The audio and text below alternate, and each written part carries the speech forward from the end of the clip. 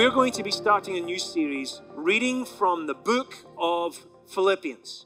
Now, usually as a church, we usually talk about topics. We usually take topics and then we try and burrow ourselves into those topics. We deep dive in and then we add scripture in as we're going through those topics. But this month, we try and do this once or twice a year, but for a month at least. We wanted to just take scripture and we're going to systematically just go through the scripture. That means that I don't actually have a topic today. That means I don't know really exactly if any of it is cohesive, because we are only taking chapters per week, and really the whole book of a Bible is a letter, which really only makes sense if you read the whole thing. But of course, we can't do everything today. So we're going to go through it piece by piece, and we're going to start at Philippians chapter 1. Philippians chapter 1 and verse 1. Now, what I'm going to do is, wherever there is a yellow text, that is a text that I think is significant after all my study. It's a text that I think is significant enough to stop on in order to give us some more context of what we're reading and what is it that Paul is writing about. So let's start off right at the beginning. And it says this: Paul and Timothy, servants of Jesus Christ. He identifies himself as the one who is writing this scripture. And he says, to all God's holy people in Christ Jesus at Philippi, together with the overseers and the deacons. Right off the bat there, he says, in Christ Jesus. That might seem like what does that mean? What does that have to do? Do we really need to stop at this point? It doesn't seem like it has any significant reason for us to start looking at in Christ Jesus. But there is. And here's what it is. If you look through the whole book of Philippians, 132 times he says the phrase in Jesus, in Christ Jesus, or in the Lord. 132 times. When someone is telling you something over and over and over and over again, a bit like what parents try to do with their children to get them to tidy the room, tidy your room, tidy your room, tidy your room, you know that they're really trying to make a point. They're really trying to push and press something home. And I believe that when we look at the words in Christ Jesus, we think of that as a very normal phrase to use, but really in the West, we tend to live our lives as Christ Jesus in us. Now, if you look at an Eastern type of culture, which, by the way, everything in the Bible is written with an Eastern mindset, an Eastern framework, right? All the people that wrote the Bible were from the East. None of them were from the West. We're from the West.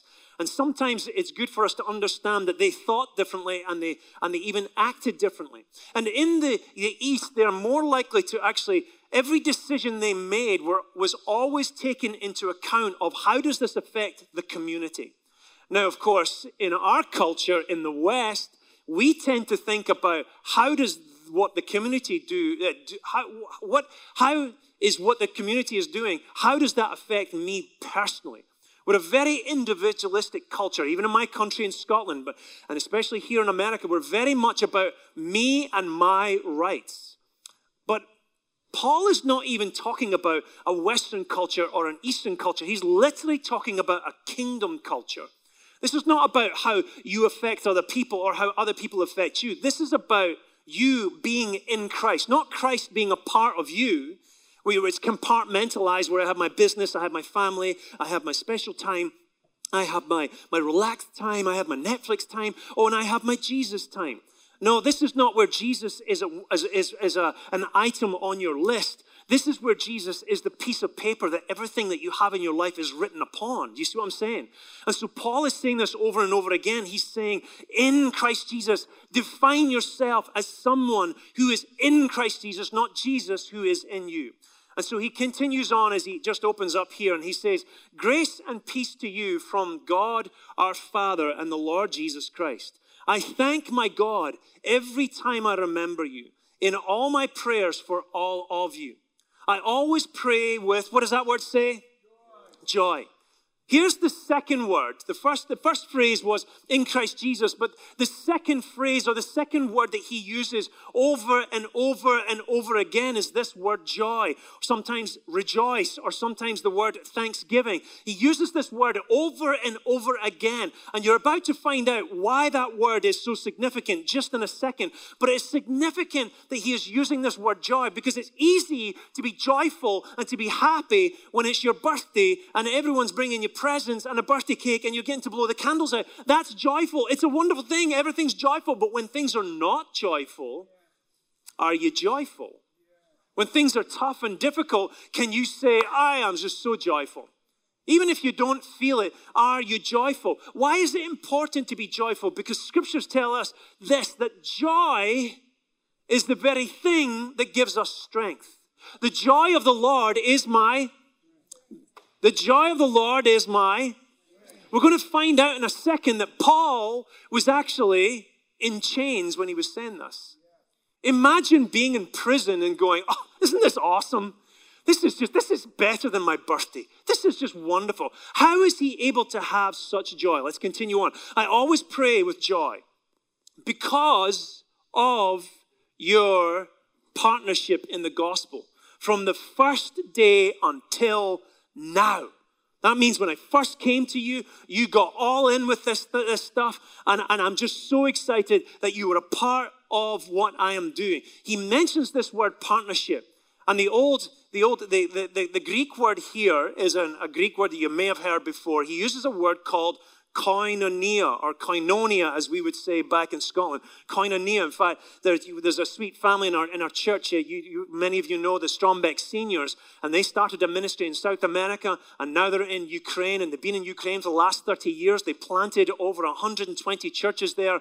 They're in their 80s, and they're still being on the mission field. They're still doing things, and they call their ministry koinonia, because koinonia basically means to be in a profound relationship of fellowship. It's not just hey, we're in a relationship with each other. Hey, we're buddies. Hey, we're Facebook friends. This is more than Facebook friends. This is a profound relationship of fellowship. And let me tell you, when it's used, it's usually used in a context of business. Now, why is that significant? Because when you're in a partnership in business, it basically means you've got skin in the game. It basically means you put an investment in the business. So that means if your partner goes down, you go down. If you go down, your partner goes down. This is more than just having a Facebook friend that basically, when you're going through a difficult time, sends you a little text or a little post that says, my thoughts and prayers are with you. It's wonderful that you're thinking of me. It's wonderful that your prayers are for me. But I need some skin in the game. I need someone that wants to be in partnership with me to say, I'm going to go through this with you. And if you go down, I'm going to go down. That's a significant type of relationship that he's saying to them. He goes, I always pray with joy because of your partnership, because the fact that you said you're going to be a part of this with me, you've got skin in the game in this. Now, why was it so important that he said that? Because they were the only church who decided to financially support Paul. The only church. And when he was in prison, they didn't just send him money to feed himself. Because remember, prison wasn't just like a prison here where you get 3 meals a day and you have air conditioning and you have a toilet and blah, blah. No, this was in Rome. This is where they were brutalizing people. They were horrifically treating people. And when they put you in prison, you were starving. And they not only sent money to him, they sent him a helper to look after him physically, to bring him food. And his name was Epaphroditus. They sent a helper to him. And they literally, listen now, they literally put their money where their mouth was. Years ago when I went off on, I went to New Zealand to go to a Bible college there for some time. And I'll be honest, I was a poor student. I didn't really have a lot of money, but I found my way to get there. You know, if you want something bad enough, it's amazing how you can do it. And I found my way to get there. And then I got there and I was there for about half a year or more at this Bible college. And then I flew back to Scotland. And as I flew back to Scotland, I knew fine well I had no money. I flew back to England and I knew fine well I had no money to get from England to Scotland. And I didn't know how I was going to get from one country to the next. Oh my God, I got no money. I've got no flight. And I just thought, what I'll do is I'll go on the highway and I'll put my thumb out, and it might take me several days just to try and get back to Scotland. That's all I could think of. And for some strange reason, I thought, let me check my bank account to see if there's any money there. Maybe there'll be $5 so I can try and get at least a bite to eat before I try and make the journey over several days to get back to Scotland. And when I went there was all this money in my bank account, and I didn't know why it was there. And I was like overjoyed. I was so excited by it. And so I was able to buy a plane ticket, and I flew back to Scotland. And I'm like, Mom, Dad, did you give me money? And they're like, we didn't give you a penny. And I'm like, oh. Like, okay, well, thanks for thinking of me. Hey, it was your mission. You wanted to do it. So I couldn't figure out who had given it to me. Then I went back to my original Bible college in order to try and finish off my degree. And my roommate's fiance said, did you get the money I sent to you? And I'm like, you sent the money. That was 26 years ago. Today, I still speak in joy about what she had done for me. Why? Because she had shown me that she had skin in the game. That she said, I don't want to just send you prayers and thoughts. I want to send you something to say, I'm going to help you do what you're going to do. Whatever happens to you, happens to me. And I absolutely love that. It continues on. Being confident of this, that he who began a good work in you will carry it on to completion until the day of Christ Jesus. It is right for me to feel this way about all of you, since I have you in my heart, and whether I am in chains or defending and confirming the gospel, all of you share in God's grace with me. There he is. He's talking about being in chains. He is in chains because he was considered a dangerous man. Now, what they had done is the Romans had decided he was too dangerous. They took him to Rome to put him on trial. Why didn't they just go ahead and kill him? Because he was a Roman as well as he was a Jew. Now, he actually wasn't in Philippi for very long. He was only there for about maybe 3 months before he was actually imprisoned there. But he was so moved, he was so impressed with the Philippians that they didn't just capture the vision, but they ran with the vision as well. That's why he was so excited to say, you have started from the beginning and you're still in it. And not only were you still in with the gospel of Jesus Christ, but you decided to support me. How overwhelmed was he with this idea? And by the way, that church was mostly made up of women. Wow. This was a church that was mostly made up of women. In fact, this was the first woman pastor he had put in charge of a church. Her name was Lydia. She was an Asian businesswoman who had the money. And she started a church. And it was mostly women that actually started this church. And then, of course, men were added to it. He was moved and excited that they had caught the vision. It continues on. God can testify how I long for all of you with the affection of Jesus Christ. Why did he have that affection? Because of everything I just said. They were people who caught his vision and they ran with it and they said, we want to be a part of it. And what they did is they committed to their time, their talent, and their treasure. They said, we're going to give time to this. We're going to give our talent and our skills to this. My leadership as a woman in business, I'm going to run a church just as I would a business, and this is going to become a significant church. And she said, and also I'm going to give my treasure as well. They gave their time, their talent, their treasure. Can I tell you what a blessing it is when someone comes along and they say, we're going to give our time, our talent, and our treasure to be in partnership with what you're doing. It continues on. And this is my prayer, that your love may abound more and more in knowledge and depth of insight, so that you may be able to discern what is best and may be pure and blameless for the day of Christ, filled with the fruit of righteousness that comes through Christ Jesus, to the glory and praise of God. Now, I want you to know, brothers and sisters, that what has happened to me has actually served to advance the gospel. What has happened to him? Well, we know he's in prison. It's actually going to get a little bit worse. And now I want you to know, brothers and sisters, that what has happened to me has actually served to advance the gospel. As a result, it has become clear throughout the whole palace guard. So this was no normal guard. This wasn't just some Roman centurions that were looking after him. This is the palace guard, the top elite guard, the palace guard. As a result, it has become clear throughout the whole palace guard and to everyone else that I am in chains for who? People got to hear about why he was in chains. This is significant. You see, Paul's motive wasn't just to survive. His motive was so strong for the gospel that he saw being in chains as an opportunity. He's like, wait, you're going to chain me to the elite guard, and everybody that's in Rome is going to find out about me preaching the gospel. Sign me up. How many of you have ever desired to be put into a horrible and horrific moment in life in order that the gospel of Christ might be spread through you? We don't usually make those connections, do we? In fact, when he uses the word chain isn't the chain. In your old scriptures, you probably see the word bond, right? It's actually a short chain. That meant they considered him a dangerous enough person that he had to be chained to someone else. Can you imagine those suckers that were chained to him day and night? Can you imagine if they were atheists or they were polytheists and they believed in other gods, and he's like, oh, you're chained? What's your name? Decimus? Great. Decimus, do I have a story for you, brother? Let me tell you about what Jesus did in my life.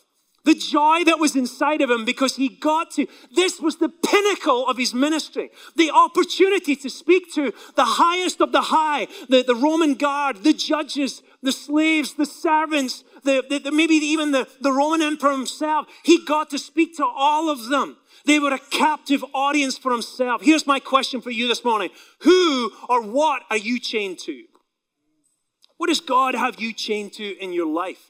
Maybe some of you feel like you're chained in your marriage.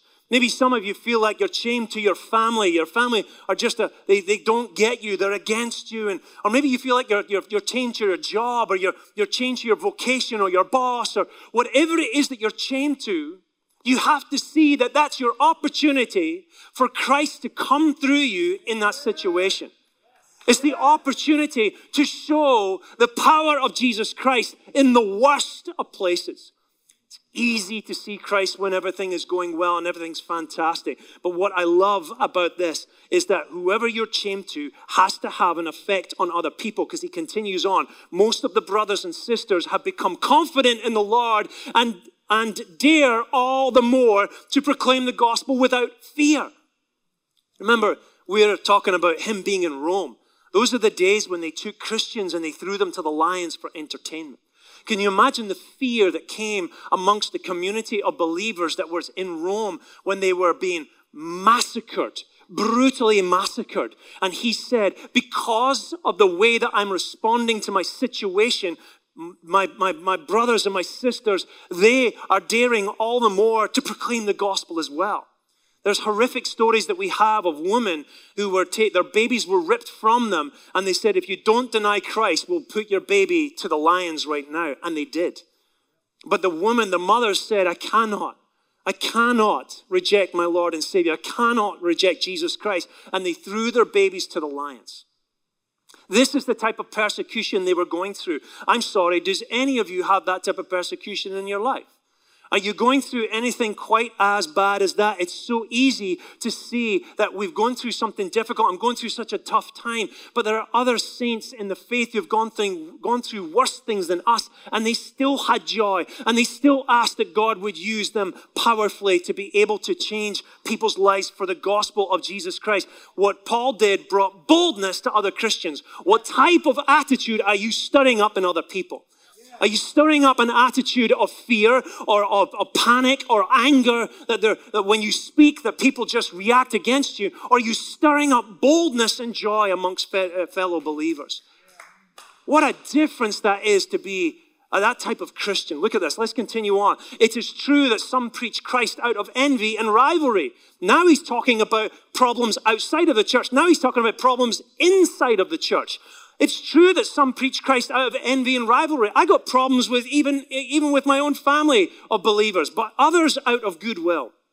The latter do so out of love, knowing that I am put here for the defense of the gospel. The former preach Christ out of selfish ambition, not sincerely, supposing that they can stir up trouble for me while I'm in chains. Now, what we could do is we could stop right there.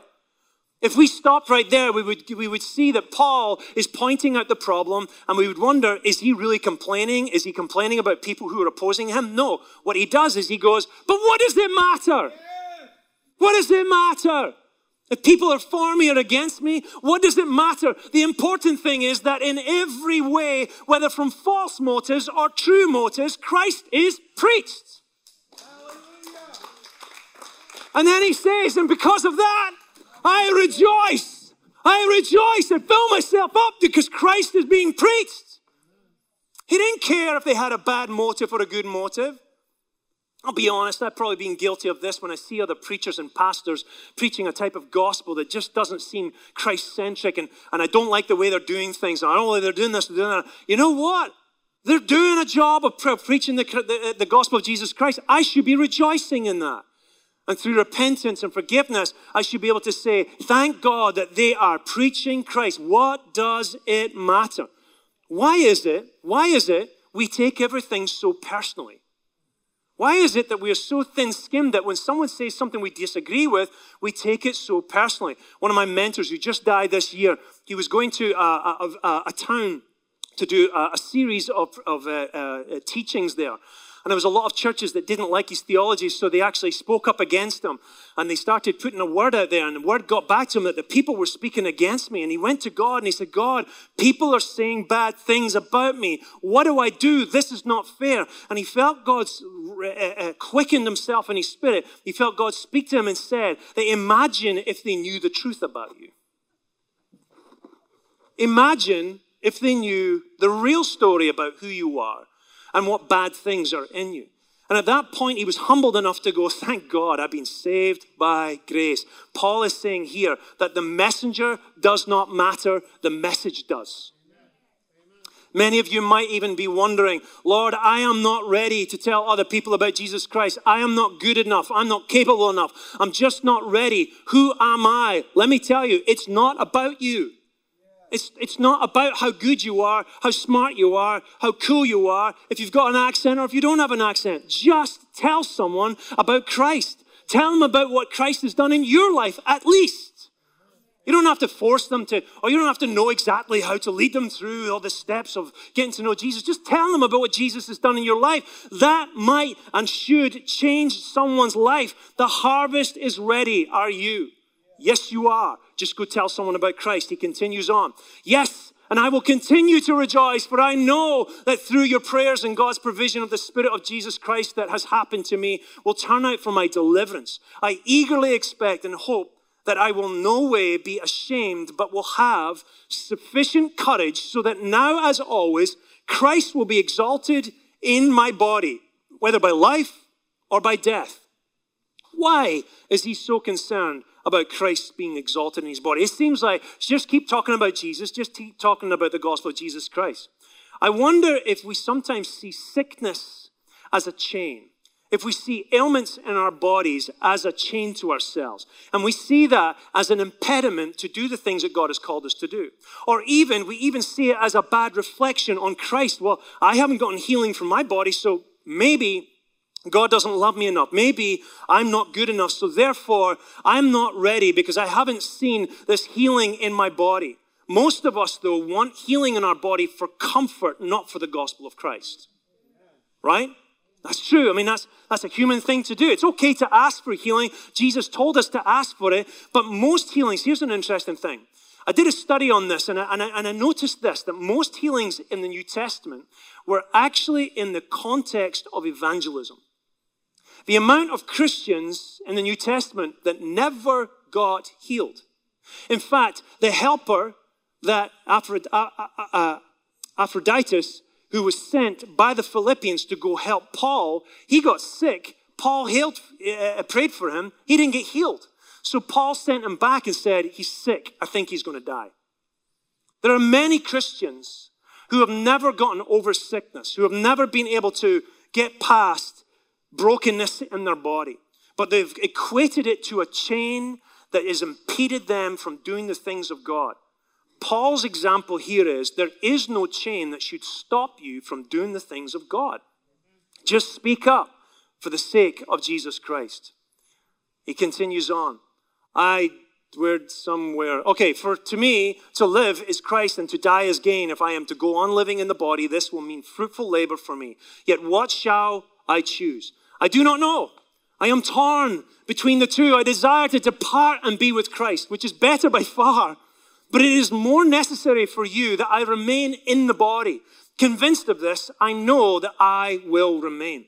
And I will continue with all of you for your progress and joy in the faith, so that through my being with you again, your boasting in Christ Jesus will abound on account of me. He's basically saying, I want you to get so encouraged and so emboldened because of what you see God doing in my life, even though I'm going through trial and tribulation. Whatever happens, conduct yourself in a manner worthy of the gospel of Jesus Christ. This phrase really struck me. I'll tell you why. Because there was something that my father used to say all the time. Whenever we were going through difficult times or people were against me or people were coming against us as a church or whatever they were saying, my father would always say this. He'd go, it doesn't matter. It doesn't matter. Don't worry about it. It doesn't matter. It's not your life. It's not your church. So don't worry about it. It doesn't matter. He's saying it does not matter. Whatever happens, whether it goes this way or it goes that way, none of it matters. Stop being distracted by threats. Stop being distracted by disease, by war, by attacks, by slander, by difficulties, by changes that are in your life. Stop being distracted by it. It doesn't matter. Hallelujah. The only thing that matters is, are you doing what God told you to do? Because someday you'll be out of this body. Someday you'll be away from all the change and you'll still be asked, what did you do with what I gave? I gave to you treasures. I gave to you time. I gave to you talent. What did you do with what I gave you? But Jesus, I don't know if you know, but I had to wear a mask all the time. It was really difficult. I had locked down. I mean, I can't handle this anymore. I was scared about the disease that was going on. I couldn't do anything. I was frozen in fear. I've lost my job. My wife left me. My dog hates me. All these different reasons we could come up with the whatever chains that are in front of us. And God will go, I gave those things to you. I'm still wondering, what did you do with what I gave you? It doesn't matter. Get the perspective. Then, whether I come and see you or only hear about you in my absence, I will know that you stand firm in the one Spirit, striving together as one for the faith of the gospel, without being frightened in any way by those who oppose you. Whether it's the world that opposes you, whether it is the church that opposes you, whether it's your family that opposes you, whether it's sickness or disease that opposes you, stop being frightened. Why? Because that's the number one tactic of the devil, to put you in fear, to put you in lockdown, to say nothing. To say nothing, to not speak up about what Jesus has done in your life and tell someone else about the gospel of Jesus Christ. Without being frightened in any way, those who oppose you, this is a sign to them that they will be destroyed, but that you will be saved, and that by God. And the last thing he says is this: for it is being granted to you on behalf of Christ, not only to believe in him. Did you see that word granted? It is being granted. You've been given the privilege. It has been granted to you on behalf of Christ Jesus, not only to believe in him, but also to, what does that word say? I don't like that word. Could we just clip that out?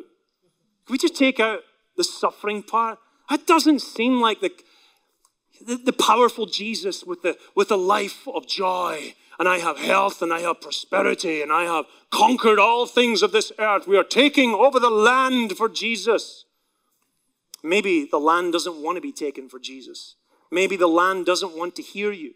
Maybe they will persecute you. But guess what? You've been granted the right to suffer for him, since you are going through the same struggle you saw I had and now hear that I still have. Father, I pray this morning that today that we will be encouraged by what the words are from our brother Paul, who told us to sucketh it up in the name of Jesus. To stand up and get about the business of the gospel of Jesus Christ, and to not look upon our chains as limitations or hindrances, but simply as opportunities to bring the gospel to people we would never have gotten to take it to in the first place. God, I pray you would forgive us for being whiners in the name of Jesus. We took a little bit of cheese and we added a little bit of wine to it, and we made it a little feast for ourselves, a little pity party. Lord, we want to get rid of that, Lord, and say we're standing up and saying, use me, oh God. I pray, Father, you would fill us with your Spirit to be encouraged once again to get out there and see the gospel of Jesus Christ grow. We ask this in your precious Son's name. And all God's people said, amen. May God bless you and keep you and make his face shine upon you. Let's give him a great joy, a hand of thanks. God bless you.